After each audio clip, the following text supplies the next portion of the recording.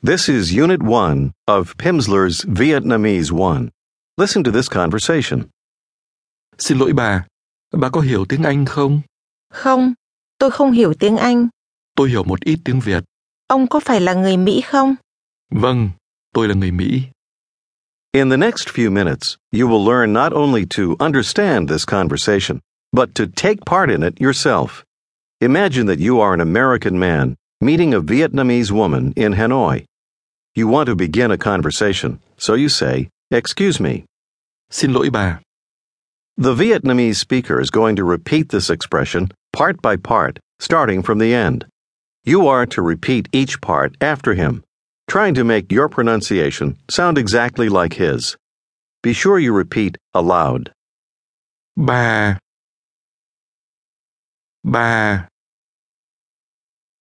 Lỗi. Lỗi bà. Xin lỗi bà. Xin lỗi bà. Pay special attention to the melody of that phrase. In Vietnamese, intonation is very important. Listen and repeat again. Xin lỗi bà. Xin lỗi bà. Notice that your voice falls at the end.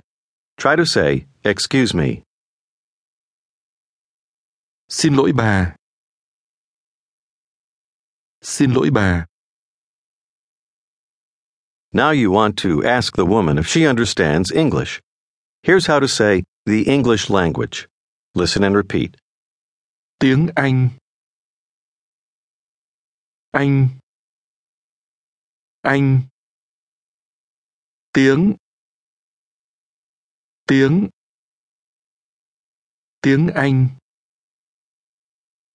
Tiếng Anh. Say again, the English language. Tiếng Anh. Tiếng Anh. Now say, "Excuse me." Xin lỗi bà. Xin lỗi bà. Always repeat after the speaker, trying to make your pronunciation sound like his. Now repeat after him again. Xin lỗi bà. Bà.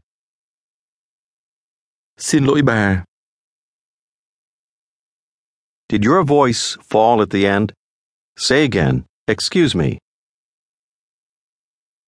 Xin lỗi bà.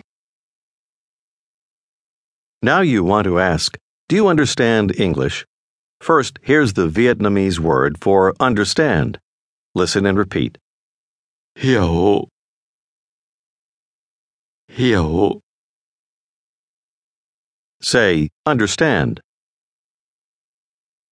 Hiểu. Here's how to say to a woman, you understand. Listen and repeat. Bà hiểu. Bà hiểu. Bà hiểu. What part of that means you? Bà.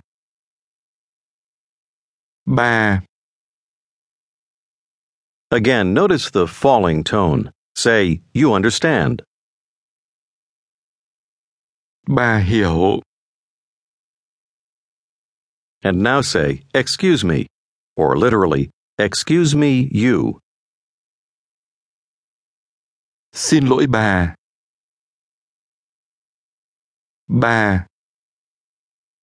Xin lỗi bà.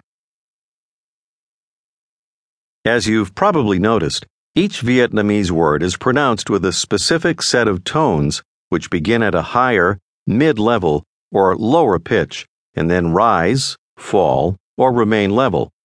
In Vietnamese, the correct tones are an important part of the pronunciation of a word, and different tones indicate different meanings.